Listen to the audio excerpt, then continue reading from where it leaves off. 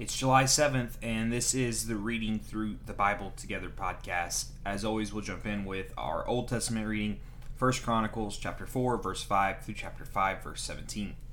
Asher, the father of Tekoa, had two wives, named Helah and Nara. Nara gave birth to Ahazam, Hepmer, Timni, and Hashatari.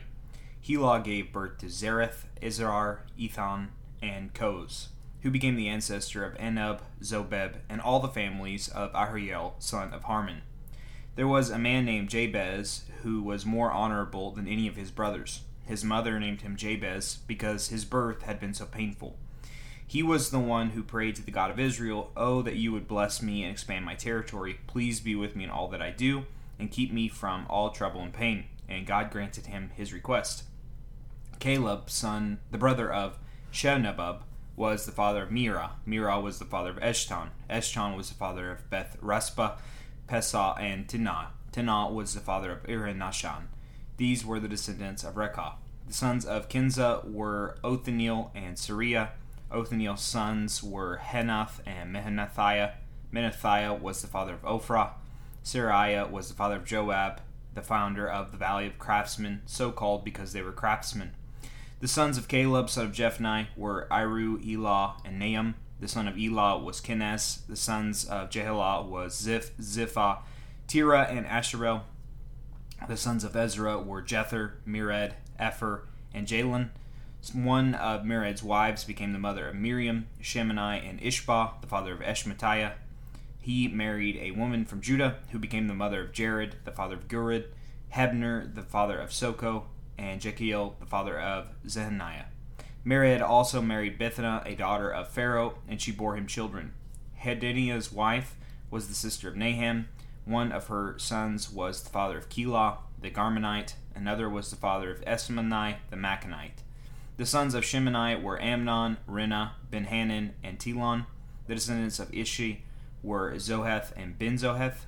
Sheldani was one of Judah's sons. The descendants of Shelah were the father of Lekah, Ladiah, the father of Meshurah, the families of linen workers at Beth Ashebeh, Joachim, the men of Kozabai, and Joash and Sarphath, who ruled over Moab and Jeshbai-Elah.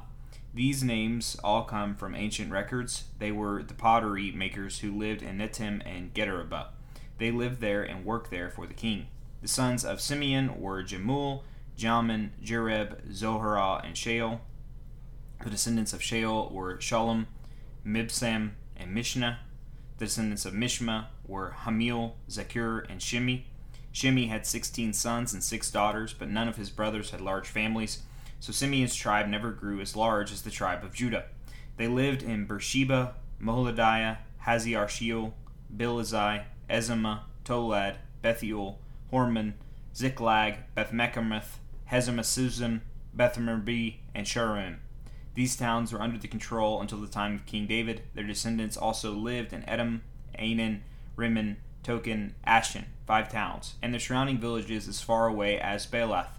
This was their territory, and these names are listed in their genealogical records. Other descendants of Simeon included Mesohabeb, Jemelech, Josheth, son of Amaziah, Joel, Jehu, son of Jehoshabiah, son of Sariah, son of Aziel, Eliana, Jechenebah, Jeshobiah, Asaiah, Adiel, Jezemel, Benaniah, and Ziziah, son of Shiphi, son of Elon, son of Judah, son of Shimri, son of Shemaniah.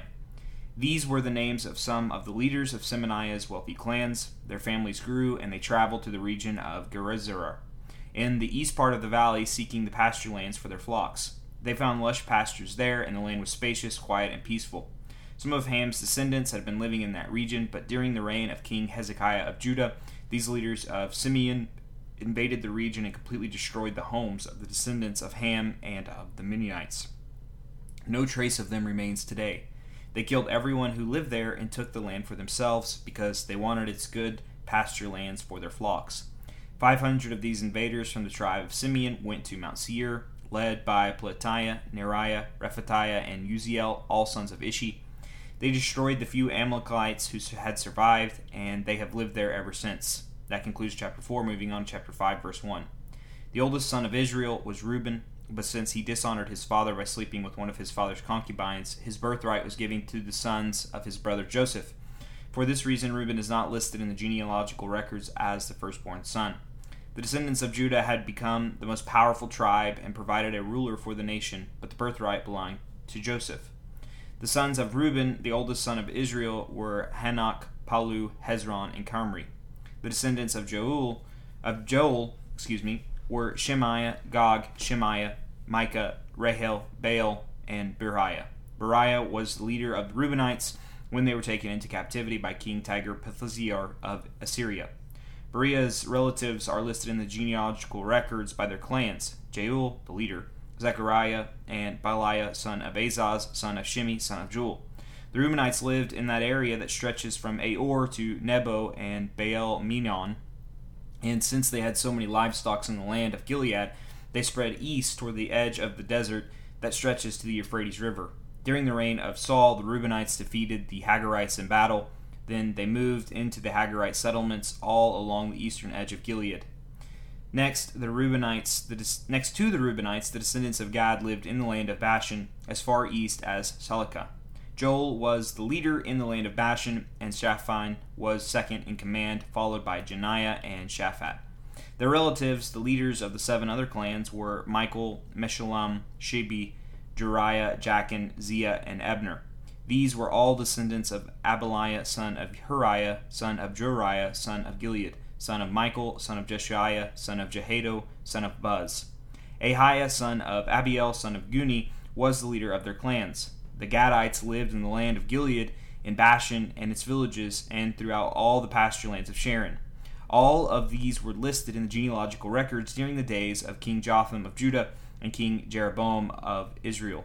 That concludes the Old Testament reading. Moving on to the New Testament today, we will be in Acts chapter 25. Acts chapter 25, verse 1.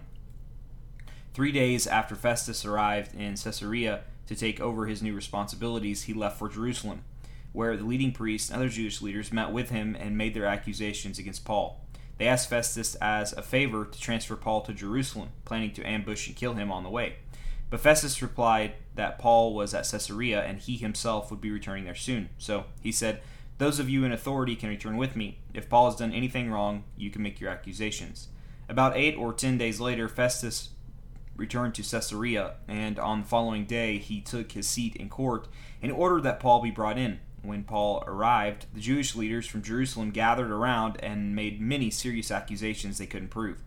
Paul denied the charges. "I am not guilty of any crime against the Jewish laws or the temple or the Roman government," he said. Then Festus, wanting to please the Jews, asked him, "Are you willing to go to Jerusalem and stand trial before me there?" But Paul replied, "No, this is the official Roman court, so I ought to be tried here. You know very well I am not guilty of harming the Jews.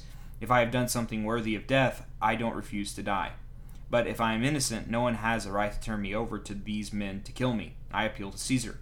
Festus conferred with his advisors and then replied, "Very well, you have appealed to Caesar, and to Caesar you will go." A few days later, King Agrippa arrived with his sister Bernice, to pay their respects to Festus. During their stay of several days, Festus discussed Paul's case with the king. "There is a prisoner here," he told him, "whose case was left for me by Felix. When I was in Jerusalem, the leading priests and Jewish elders pressed charges against him and asked me to condemn him. I pointed out to them that the Roman law does not convict people without a trial. They must be given an opportunity to confront their accusers and defend themselves. When his accusers came here for trial, I didn't delay. I called the case the very next day and ordered Paul be brought in. But the accusations made against him weren't any of the crimes I expected. Instead, it was something about their religion and a dead man named Jesus, who Paul insists is alive. I was at a loss to know how to investigate these things, so I asked him whether he would be willing to stand trial on these charges in Jerusalem, but Paul appealed to have his case decided by the emperor, so I ordered that he be held in custody until I could arrange to send him to Caesar. I'd like to hear the man myself," Agrippa said. And Festus replied, "You will, tomorrow." So the next day, Agrippa and Bernice arrived at the auditorium with great pomp, accompanied by military officers and prominent men of the city. Festus ordered that Paul be brought in. Then Festus said, "King Agrippa and all who are here, this is the man whose death is demanded by all the Jews, both here and in Jerusalem. But in my opinion, he has done nothing deserving death. However, since he appealed his case to the emperor, I have decided to send him to Rome. But what shall I write the emperor? For there is no clear charge against him. So I have brought him before all of you, and especially you, King Agrippa, so that after we examine him, I might have something to write. For it makes no sense to send a prisoner to the emperor without specifying the charges against him. That concludes the New Testament reading. Moving on to our Proverbs of the day. Proverbs 18, verse 19. An offended friend is harder to win back than a fortified city. Arguments separate friends like a gate locked with bars. Finally, we'll be reading Psalm 5 in a posture of prayer. This is the 5th Psalm. For the choir director, a psalm of David to be accompanied by the flute. O Lord, hear me as I pray. Pay attention to my groaning. Listen to my cry for help, my King and my God. For I pray to no one but you. Listen to my voice in the morning, Lord. Each morning I bring my requests to you and wait expectantly. O God, you take no pleasure in wickedness. You cannot tolerate the sins of the wicked. Therefore the proud may not stand in your presence, for you hate all who do evil. You will destroy those who tell lies. The Lord detests murderers and deceivers. Because of your unfailing love, I can enter your house. I will worship at your temple with the deepest awe. Lead me in the right path, O Lord, or my enemies will conquer me. Make your way plain for me to follow. My enemies cannot speak a truthful word. Their deepest desire is to destroy others. Their talk is foul, like stench from an open grave. Their tongues are filled with flattery. O God, declare them guilty. Let them be caught in their own traps. Drive them away because of their many sins, for they have rebelled against you. But let all who take refuge in you rejoice. Let them sing joyful praises forever. Spread your perfection over them, that all who love your name may be filled with joy. For you bless the godly, O Lord. You surround them with your shield of love. And Lord, as I come before you in prayer, I can't help but look at verse 7. Because of your unfailing love, I can enter your house. Lord, and I am so grateful that through Jesus, through his blood, through his righteous life, atoning death, and imputing that righteousness to me, Lord, I am now justified, made right to be able to stand in your presence. On my own, as a sinner, I'm separated from you, but because of what Jesus has done, I can now draw near. And not only that, Lord, but verse 8, the prayer is, lead me in the right path, O Lord, or my enemies will conquer me. Make your way plain for me to follow. And Lord, on that, there's more good news, because Jesus came, and he didn't just show me that he was God in flesh, he showed me what it means to be human. And I can follow in his path, I can follow in his way. And you've made it clear through him and through your word. Lord, give me the courage and the wisdom to be able to see your path so that I can follow it. And thank you for your Holy Spirit, which has given me the power to actually follow that path. Lord, it is in your name I pray. Amen. Well, thank you for joining me for today's reading. I'd love to hear your thoughts on this reading, because this is the podcast where we are reading through the Bible together.